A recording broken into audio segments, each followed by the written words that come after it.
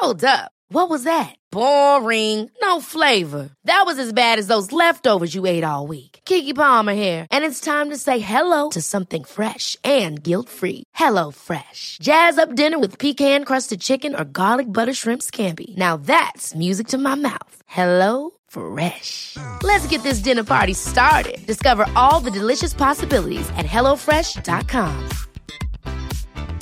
Ryan Reynolds here from Mint Mobile. With the price of just about everything going up during inflation, we thought we'd bring our prices down. So to help us, we brought in a reverse auctioneer, which is apparently a thing. Mint Mobile Unlimited Premium Wireless. How to get 30, 30, bit to get 30, bit to get 20, 20, 20, bit to get 20, 20, bit to get 15, 15, 15, 15, just $15 a month? Sold! Give it a try at mintmobile.com/switch. $45 up front for 3 months plus taxes and fees. Promo rate for new customers for limited time. Unlimited more than 40 gigabytes per month. Slows full terms at mintmobile.com.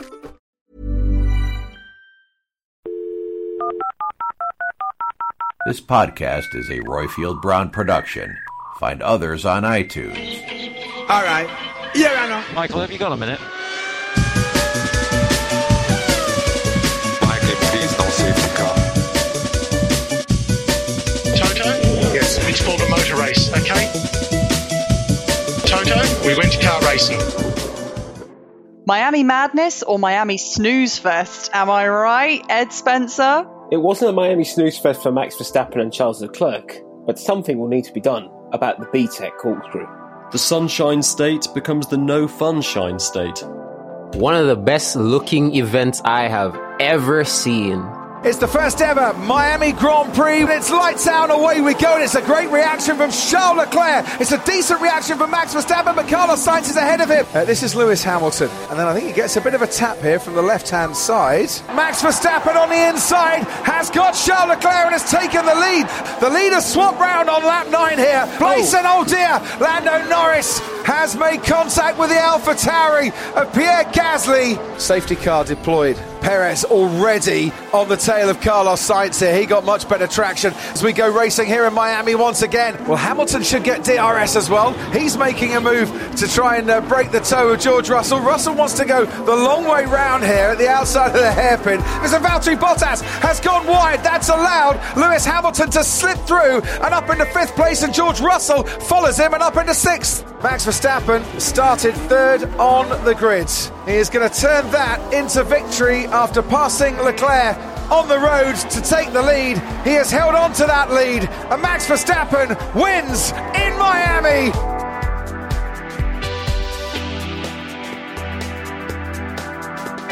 Hello, I'm Shannon Mabry, your host of the Race Directors podcast, and I'm joined by the soon-to-be blue flag back markers, F1 journalist Ed Spencer, and our very own Nico Hulkenberg, Joe Spagnoli, and of course, mysterious F1 Twitter menace, unpaid intern. So, gentlemen, we had a week in Miami, the inaugural week in Miami. It was interesting. I almost fell asleep at one point and then was rudely awoken by Lando Norris deciding to do a pirouette on the straight. That was fun. What are our thoughts on Miami on this first week? Ed Spencer, do you want to kick off? Yeah, it was definitely an unusually overhyped weekend. We heard all this, that it was going to be a fabulous race, fabulous occasion. All these celebs were literally queuing up to get into the paddock, and we weren't expecting a great deal of racing, good racing, and we didn't really get it, if I'm being honest with you. It was a fairly slow burn over race, mind you. My head was buried in a laptop for a good chunk of it, so I don't remember watching all the details because I was writing the race report. Yeah, not the greatest race in the world. Luckily, we had 2 very good young charges spicing it up for us. You know, particularly Charles, who I thought was going to catch Max in the latter stages, but his tyres were completely gone, and Max could really cruise to the line. And yeah, much needed win going back into Europe. And for Charles, he gets another 18 points, unlike Imola when he lost 15. The podium ceremony was a little OTT, if I'm being honest. The American football helmets were a bit bizarre. I mean, to be honest with you, I would have preferred if they were Philadelphia Eagle football helmets. Dolphins are kind of... and the ticker tape reminded me of a football game in Argentina, which it's great for Formula One if it was in Argentina, but in Miami, looks a bit out of place. Plus, it ruined a great statue in Dan Marino. So, not the most amazing event in the world. I mean, you probably remember more what happened off track than happened on it. Now, you see, I know Intern has very differing opinions on Miami. I saw the tweets over the weekend. Intern, I know you loved it. What are your thoughts? I loved it. Like, listen, man, people need to understand that outside of just being races, Formula One Grand Prix are events. I think as an event, it was a very good event. Like, the crowd was into it. The place looked awesome. The Hard Rock Stadium in the background. All of this, it was so well presented, man. Obviously, I know people that actually went there. You know, so I'm not just talking from just my screen. People that I know went there, and they had a good time. Obviously, I didn't expect the race to be like a classic or anything. It is F1 after all. I mean, what percentage of the season do we even get classics out of anyways? Like 10, 5, less than that? You know what I'm saying? Like, overall, I just feel as though it was a very good event. Like, everyone that went there looked like they enjoyed themselves. The drivers looked, well, I was going to say the drivers looked like they enjoyed themselves. Some of them didn't really like the track. But the atmosphere overall was very nice. How sustainable it will be for years to come is another question. Maybe you make a couple changes to the track if possible, you know. But I just think, if we're just talking about presentation, man, it really just looked the part. It really felt like a big occasion. I mean, like, the stuff at the end with the police escort, the football, all of that stuff was kind of over the top. But it just looked like a fun event and a fun thing to be a part of.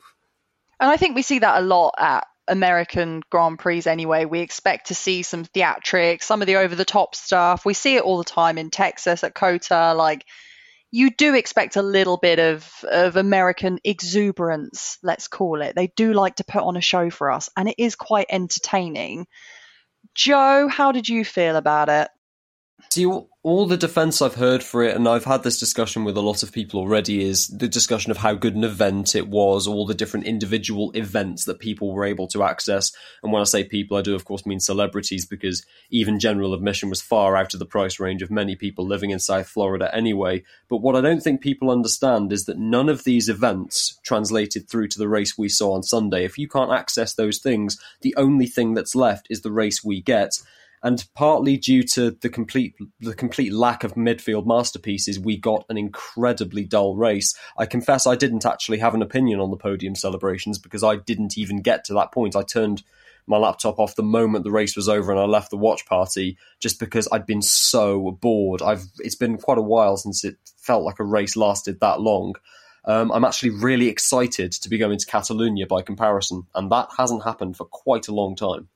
I mean, that's saying something, Joe. Whoa, Joe, let's not get ahead of ourselves. I mean, the teams are going to have to try really hard to make that track exciting, but I'm sure they will do their very best. Let's talk a little bit about the race itself, I guess. One of my main takeaways right from the very start, and this is kind of very much starting grid related, watching that start, my main takeaway was, my God, you don't want to be on the inside when you're starting that race. It felt like everyone who was on the inside going into turn one just got left in the dust, got pushed out, had to retreat, get out the way, and they all seemed to get overtaken around the outside. It feels like almost everyone that was on the inside lost out massively in that first corner. And it didn't look very pretty, I'll be honest with you. But Ed, thoughts on not just the event, but the race itself, or at least the bits that were interesting?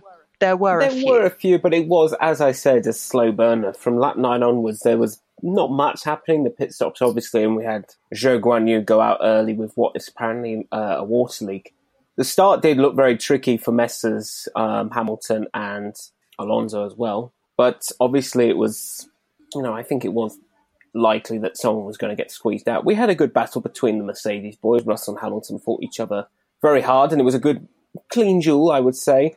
Alonso probably didn't make himself the best, most favourable person in the AlphaTauri garage after making contact with Gasly, which inevitably wiped out Gasly and wiped out Norris at the same time. And of course, he then cut the the BTEC corkscrew. I think it was twice, apparently. bluntly, which cost him points. And of course, we had the Schmick content disappear off the internet when Sebastian and Mick made contact, which was a shame for Mick considering he was running in the points. But as I said, it was a slow burn of a race. It was a shame, I think, the Norris-Gasly crash, because I think Norris hadn't DNF'd for, I believe, 15 races. That was his streak. It's very rare for him to crash out or do anything kind of that stupid and not finish. So that was a shame to see for both of them, to be honest. And yeah, I'm sure that Vettel and Mick Schumacher have recovered their father-son-esque relationship by now. I'm sure they've had a cuddle and Seb has comforted him, because I've never heard a driver sound so sorry over the radio than when Mick was saying that, I thought it was my corner, over the radio to his team after he sent Seb flying into the air and yeeted him into the stratosphere. But I'm sure they're fine now. Seb is a very forgiving character. In turn, did anything about the race pique your interest, or was it just the event itself? Anything exciting for you? Any takeaways? Okay, so first things first, I missed the race. Well, most of it because I was cooking the entire time and the kitchen's just not in the same region as the TV. So I had to watch the highlights. And overall, again, as I said earlier, the race probably wasn't the most exciting part of the weekend for me. It's just the atmosphere in general. It wasn't the worst race in the world. You know, there were still overtakes, probably not as much as someone would like to warrant it being a good Grand Prix or an exciting Grand Prix. But the racing was decent. Watching the guys try and navigate the track was pretty fun. The race itself was all right. We saw a couple of passes here and there. We saw a pass for the lead early, so it wasn't like a snooze fest for me or anything. But yeah, man, it was just a pretty good race. Like, it was pretty decent, given it's the first time we've done it. 2 penalties for Alonso, though. He was quite aggressive. I think he said himself after the race that he was driving very aggressively, because he did come out of it with 2 penalties, which is, I mean, he's a very good driver, but I thought that was quite a lot coming from him, to be honest. Yeah, I saw the video of him cutting the corner. I was like, wow, this guy really don't care, does he? Like, he did not even yield. He just did it with his full chest and be like, if they penalize me, so be it. That was hilarious. But yeah, man, 2 penalties. I guess maybe it's just the desperation of only having 2 points despite driving pretty well this season. Maybe it's just the pressure to score more and kind of validate his spot on the grid is probably starting to build.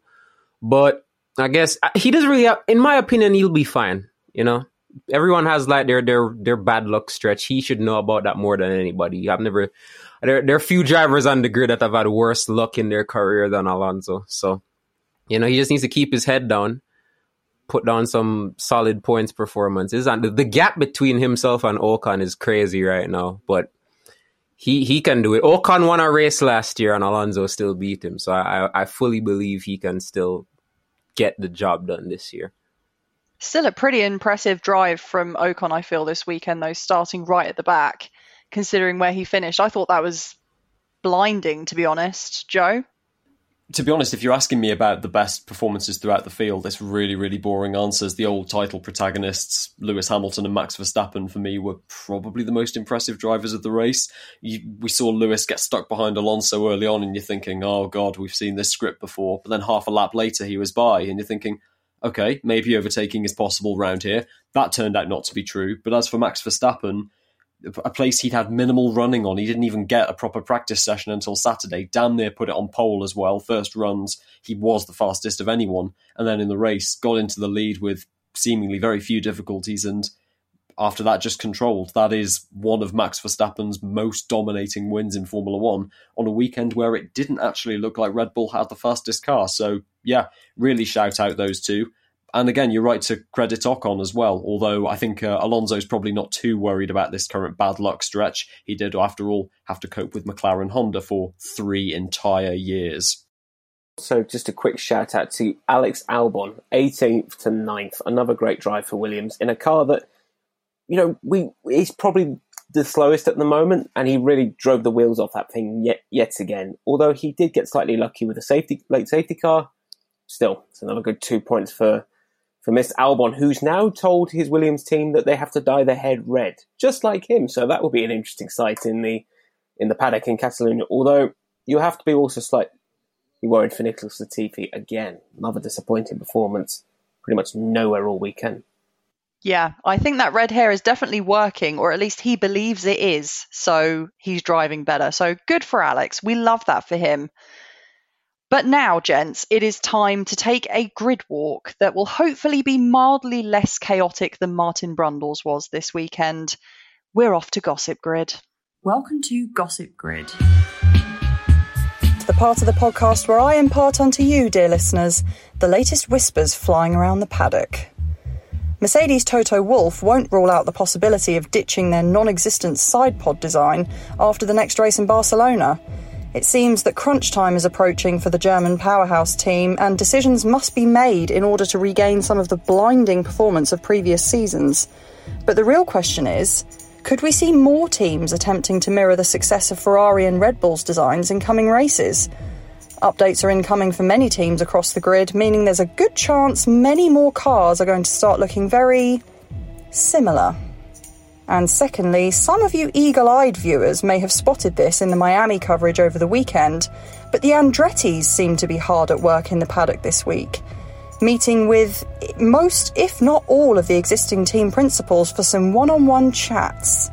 Drumming up support for their recent bid to join the sport, perhaps? Or trying to strike another kind of deal? The Andretti saga continues. That's all the gossip I have this week for you, dear listeners, but rest assured, my ears are always open.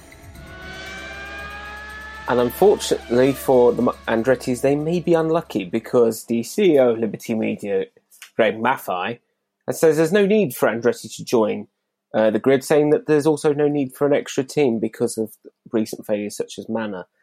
Bit odd if I ask, because Andretti have, if I may add, because Andretti have won nearly everything they've competed in. So maybe it'll be time to reconsider, considering that Alpine have also struck an engine deal with the American team. Hey, I'm Ryan Reynolds. At Mint Mobile, we like to do the opposite of what Big Wireless does. They charge you a lot. We charge you a little. So naturally, when they announced they'd be raising their prices due to inflation, we decided to deflate our prices due to not hating you. That's right. We're cutting the price of Mint Unlimited from $30 a month to just $15 a month. Give it a try at mintmobile.com/switch. $45 up front for 3 months plus taxes and fees. Promo rate for new customers for limited time. Unlimited more than 40 gigabytes per month slows. Full terms at mintmobile.com. Hold up. What was that? Boring. No flavor. That was as bad as those leftovers you ate all week. Keke Palmer here, and it's time to say hello to something fresh and guilt-free. Hello Fresh. Jazz up dinner with pecan-crusted chicken or garlic butter shrimp scampi. Now that's music to my mouth. Hello Fresh. Let's get this dinner party started. Discover all the delicious possibilities at hellofresh.com. Hey, it's Ryan Reynolds, and I'm here with Keith, co-star of my upcoming film, If, only in theaters May 17th. Do you want to tell people the big news? All right, I'll do it. Sign up now and you'll get unlimited for $15 a month and 6 months of Paramount Plus Essential Plan on us. MintMobile.com/switch. Upfront payment of $45 equivalent to $15 per month. Unlimited over 40 gigabytes per month. Face lower speeds. Videos at 480p. Active Mint customers by 531.24 get 6 months of Paramount Plus Essential Plan. Auto renews after 6 months. Offer ends May 31st, 2024. Separate Paramount Plus registration required. Terms and conditions apply if rated PG. It did seem like they were very hard at work, to be honest. I think I saw pictures of meetings with, I think it was at least 5 or 6 of the team principals. Like they were putting in the work, they were networking, they were having their little chats. So to me, it feels like they're trying to drum up support from the other team principals to kind of get their vote and get their backing and try and convince F1 to let them in, to open the door and let them in. In turn, how do you feel about an extra team on the grid?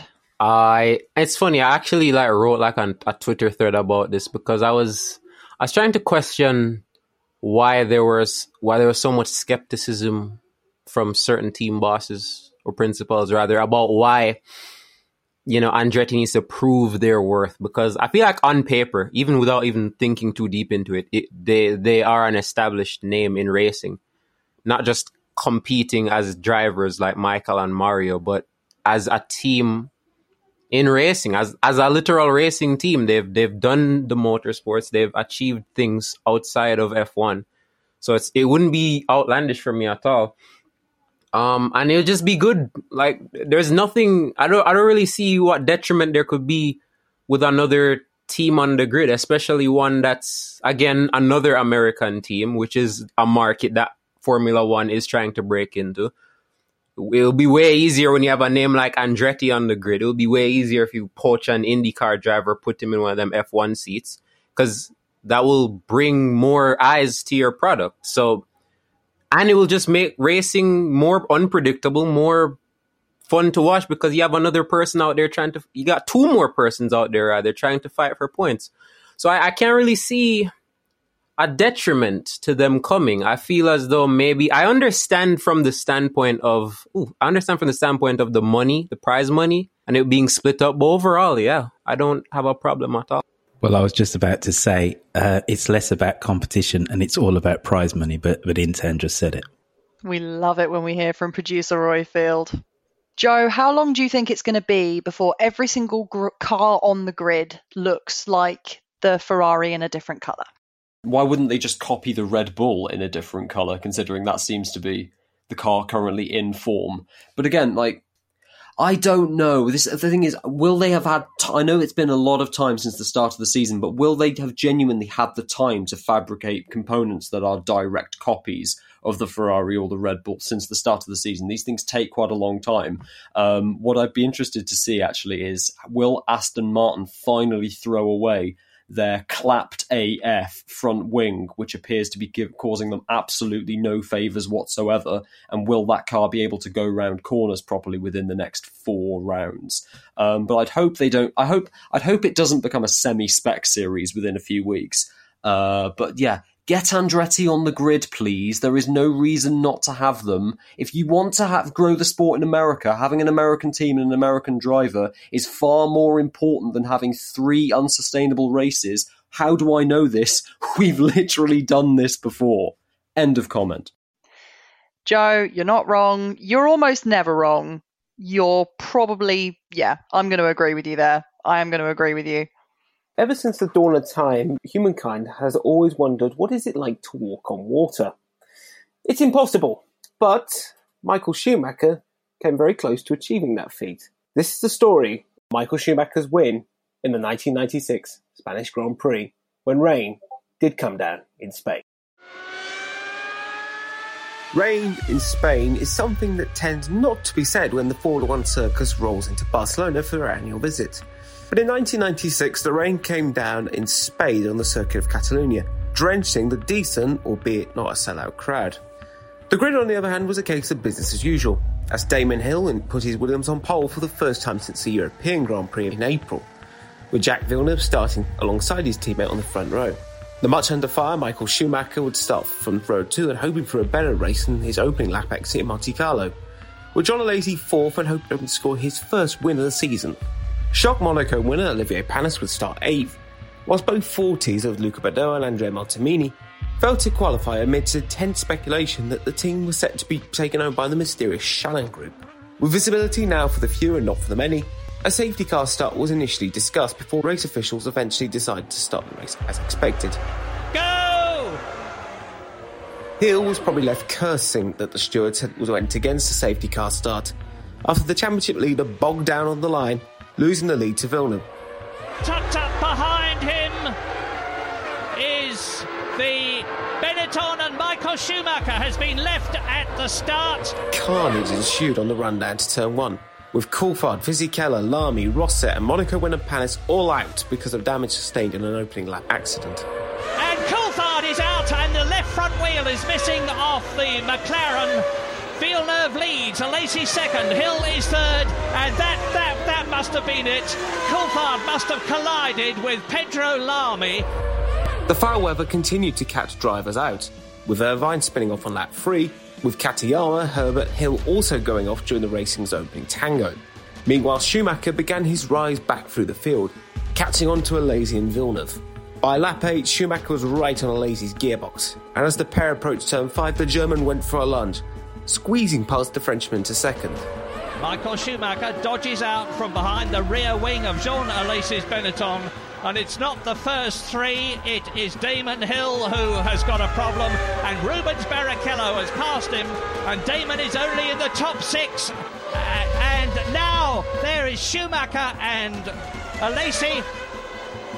It's fantastic for second position, and this is lap 9 in the 65-lap race. Hill's glum day in the office ended on lap 12, spinning into the pit entry wall, breaking suspension. And that's Damon Hill out. Damon Hill out of the Spanish Grand Prix on lap 12. Whilst on the other side of the track, Schumacher blasted by Villeneuve for the lead on the run down to turn 5. And with a clear track in front of him, Schumacher quickly set about stamping his authority on the race, pulling away from the Canadian and setting the fastest lap. The race was building a gap of over 20 seconds. British interest in the race ended on lap 20 when Herbert spun into the gravel trap at turn 2, whilst Brundle's miserable run of form continued with a wrecked differential, ending his day on lap 17. By lap 22, only 9 cars remained in the race, with Schumacher leading Villeneuve, Alesi, Berger, Barrichello and Frentzen, with Jos Verstappen 7th in spite of having a complete 360 on the run down to turn 4.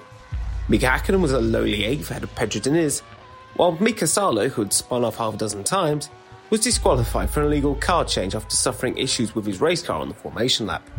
With the gap to Villeneuve now over 30 seconds, Schumacher pits on lap 24 for fresh rubber, and his Ferrari mechanics didn't let him down, getting him back out with a 7.4 second pit stop.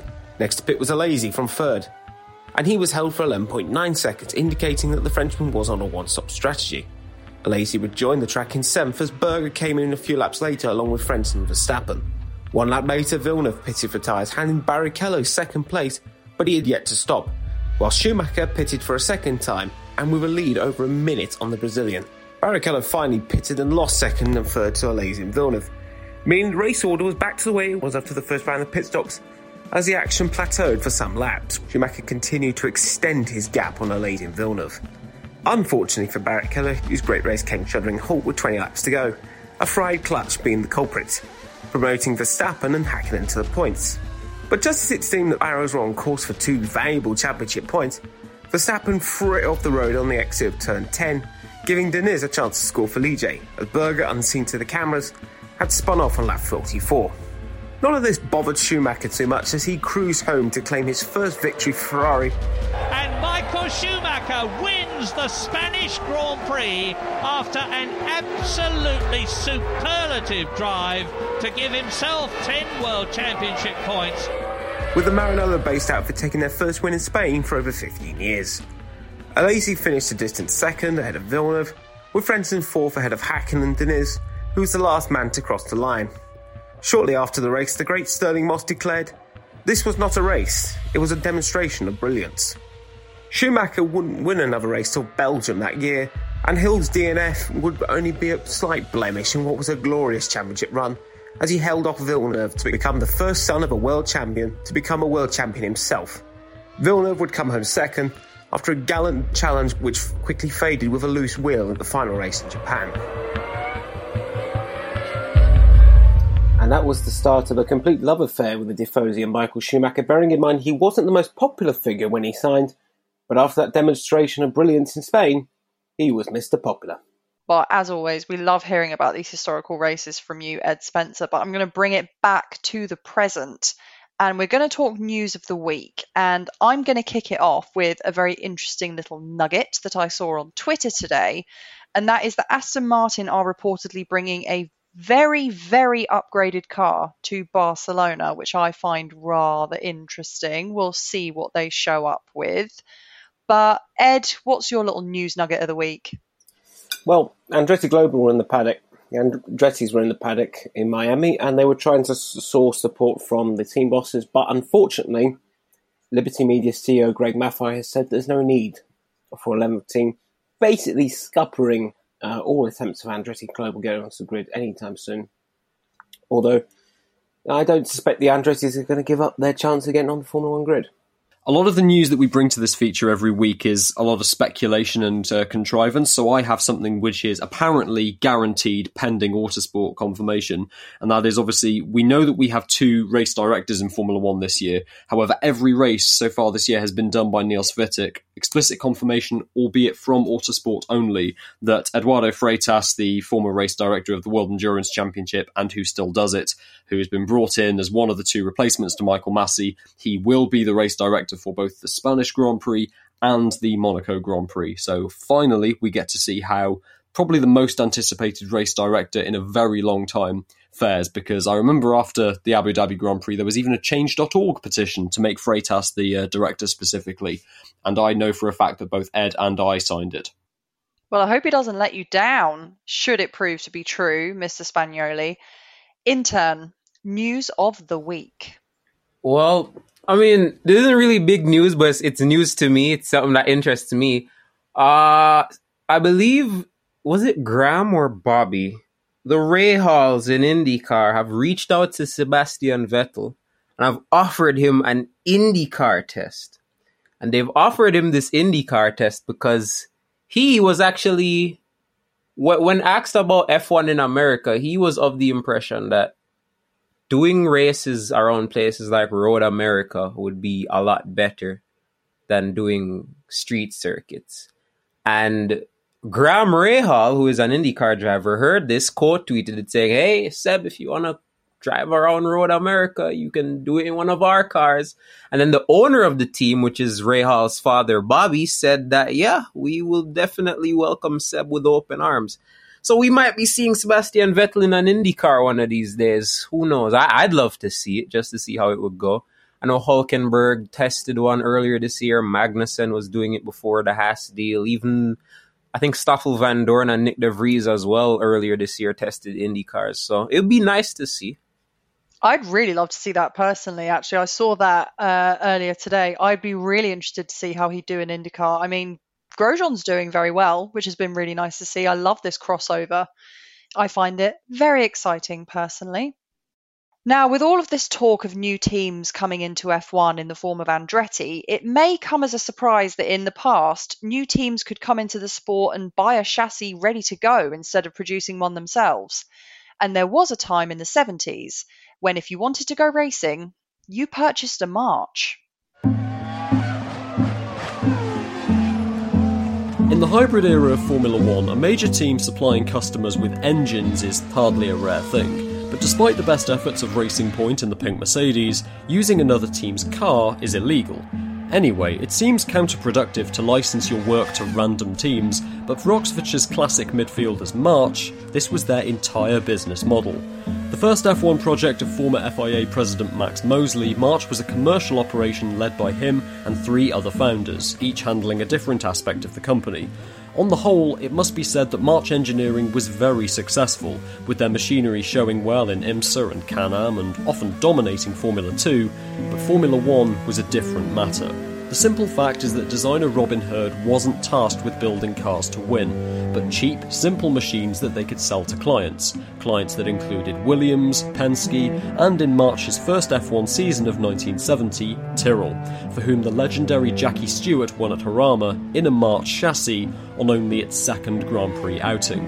Nuvolari, Fangio, Varzi. Landmarks of the twisting track surrender as Stewart screams ahead of the field on and into Le Mans. Behind him, Halm, Brabham and Rodriguez lead Pescarello, Beltoise, McLaren and Rindt as they race up the hill to the long right-hander called Escana. Considering Tyrrell's year with the March 701 was only a stopgap, things couldn't have started much better in Formula 1. The Blue March trumpets as the waiting crowd strain for a glimpse of the champion Scott.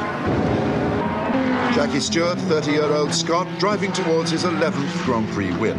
The glory could be shared by the car, the new British March, winning in only its second World Championship race. But only when car number 1 was in sight of the flag did Ken Tyrrell allow himself to believe they'd won. But this was the one and only time a customer March car won a race. For Alan Rees's main team, the early decade optimism disappeared after 1971, and star driver Ronnie Peterson left just a year later. Until 75, there was a chance that March would abandon F1 altogether in favour of their Formula 2 exploits, but Herd's new March 751 showed some real promise. It was a fragile car, constructed with a lot of F2 components, but on the rare occasion that it finished the race, the Monza gorilla Vittorio Brambilla usually scored points, and at a rain-shortened Austrian Grand Prix he went one massive step further. Posting the fastest lap in appalling conditions, Brambilla took March's first win as a team, despite crashing immediately after the checkered flag. Earlier in the year, at the also shortened Spanish Grand Prix, the March team achieved another first, a double points finish for the Italian duo of Brambilla and Leila Lombardi, the first woman to score points in F1 and the last to ever race. The following year, March built upon this success, fielding 3 7.61s, including the now returning Ronnie Peterson. The car was still brittle but very fast, and both Brambilla and Hans-Joachim Stuck scored points for the team. Peterson, however, would return to winning ways at Monza, which ended up being March's last win in Formula 1. The Swedish driver took the lead when Schechter's engine went off song. He led the two Tyrrells, while Laffite and Regazzoni were engaged in their own battle. A few lengths back, Brambilla and Lauda were fighting over 6th place. At the head of the race, Depailler was challenging Peterson strongly, as the top 6 split into 3 fighting pairs. Peterson versus Depailler, Laffite versus Regazzoni, and Schechter versus Lauda. In time, the scrap among the top 6 developed into a 1-4-1 formation. The flag, 3 seconds, covered the first 3 cars. And when 76 was over, they wouldn't even score another point until 1987. 3 extended periods of absence ensured March were never frontrunners before their close in 1992, but they did have a period of modest success as Leighton House Racing. We'll be sure to talk about them at a later date, but for now, March's memory will endure as a unique commercial outfit on the grid, as well as another example of a team achieving success seemingly everywhere except Formula 1. And as is my way, typical trivia question for the anoraks in the room, of which there are a few. Which was the most successful March car, commercially speaking? 701? No. If I told you it's a car that never raced in Formula 1, is that a clue? Oh, the six-wheeler. In the year after Tyrrell had their famous/infamous six-wheeler with 4 wheels at the front, March designed one with 4 wheels at the back, and it never raced in Formula 1 for a bunch of different reasons, but for some reason it got licensed by Scalextric, and it was incredibly popular to the extent that they sold so many of the damn things, and March took some royalties, that it became their most successful car ever. So, almost ironically, the team who were created to make money selling actual cars made more money from one that they never even raced in real life. It's kind of the classic irony of a team that, after 1976, literally never won another race. I thought your question, Joe, was going to be which superstar designer got his hands on his first car designing a March? That would be another question. However, the story of that particular era of that company is a whole other team that I'm hoping to do later in the year. But yes, Royfield, that is a very, very good question. The start of one of the most important figures in Formula 1 in the last 35, 40 years was with that team. Well, enough classic F1 teams of lore, gents. Once again, I'm going to pull you back from the past and into the present day. It's time for Plonker of the Week.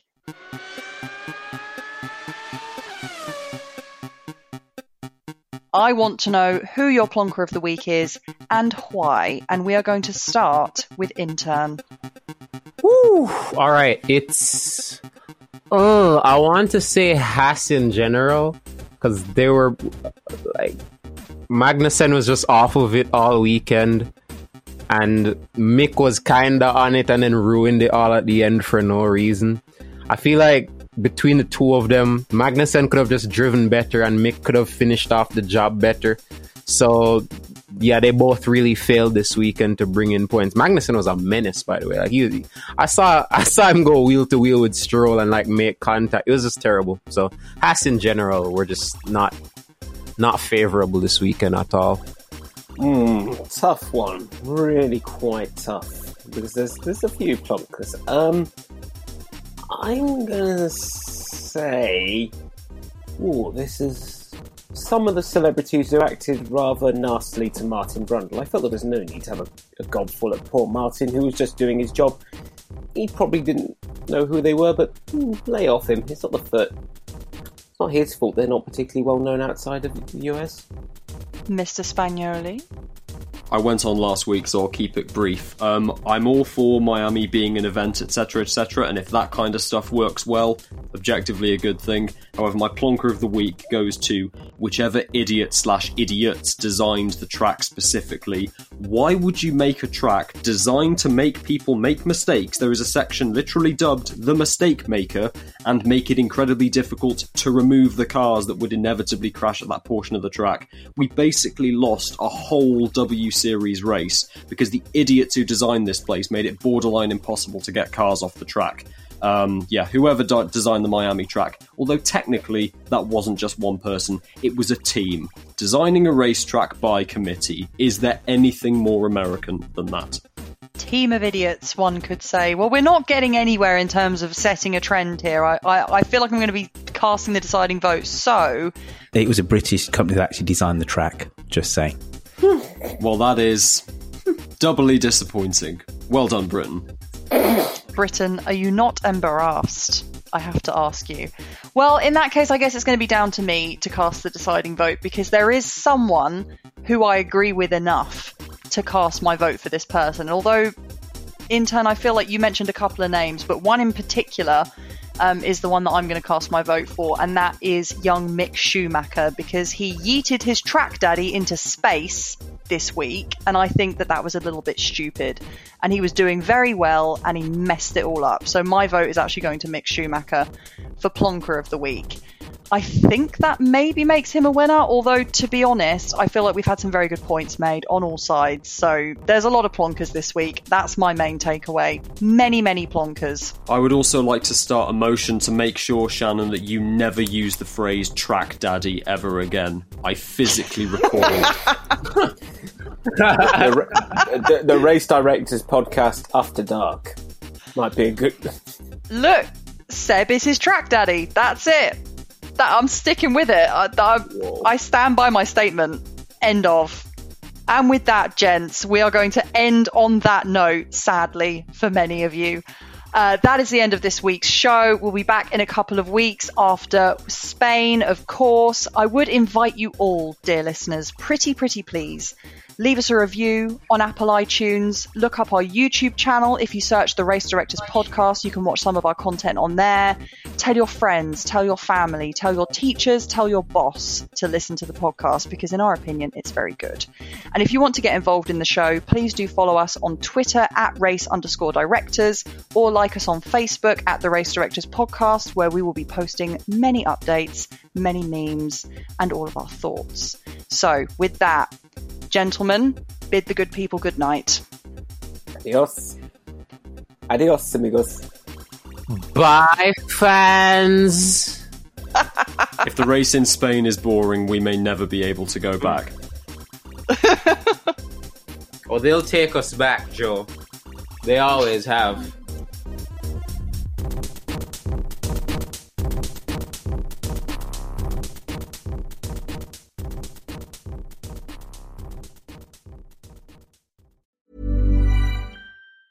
Hi, I'm Daniel, founder of Pretty Litter. Did you know cats tend to hide symptoms of sickness and pain? I learned this the hard way after losing my cat, Gingy. So I created Pretty Litter, a health monitoring litter that helps detect early signs of illness by changing colors, saving you money and potentially your cat's life. Pretty Litter is veterinarian developed, and it's the easiest way to keep tabs on your fur baby's health right at home. Go to prettylitter.com and use code ACAST for 20% off your first order and a free cat toy. Terms and conditions apply. See site for details. Even when we're on a budget, we still deserve nice things. Quince is a place to scoop up stunning high-end goods for 50 to 80% less than similar brands. They have buttery soft cashmere sweaters starting at $50, luxurious Italian leather bags, and so much more. Plus, Quince only works with factories that use safe, ethical, and responsible manufacturing. Get the high-end goods you'll love without the high price tag with Quince. Go to quince.com/style for free shipping and 365-day returns.